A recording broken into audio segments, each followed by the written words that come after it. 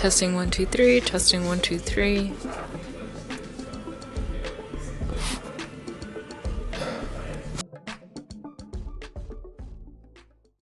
Extremely few African American players in the NHL.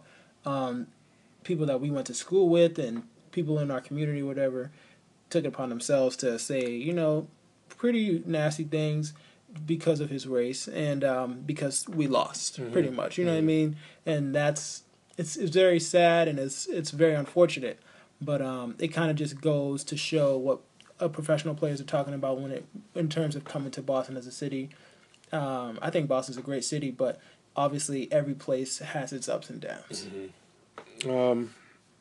Yeah, so I think one of the reasons why people are so quick to label Boston as opposed to Massachusetts as a racist city, not a Massachusetts as a racist state, is because our main teams play within Boston. The Celtics, the Red Sox, the Bruins, the Patriots play in Foxborough, but that's pretty much, you might as well call it Boston. That's where everyone goes when they come to Massachusetts. They visit Boston.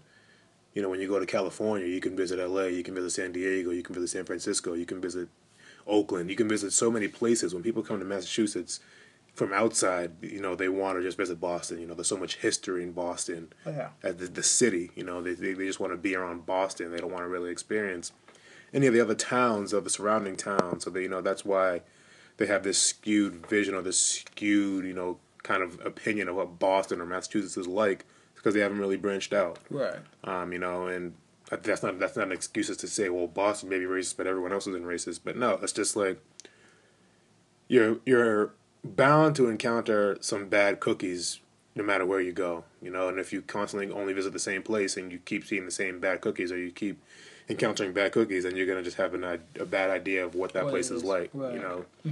So I don't doubt that Adam Jones definitely encountered racism while he was here. Oh yeah, for sure. I'm sure there's no reason to lie about something like exactly. There's no reason to just make that up. And it's just unfortunate because he comes to the same place every time when he comes to Boston. Right. And it's just those few people in Fenway Parks. You can't keep all the racist people out. Yeah. Even if one person is heard, then that could be one person out of the thousands in the stadium. It's just but that one person had the voice at that one particular time, which is unfortunate. So. You really can't do much about that because I'm pretty sure that one person exists in all kinds of states and all kinds of cities. Yeah. So I mean, it's just something that you got to deal with, kind of learn from and grow from, and make sure certain things like that don't repeat itself.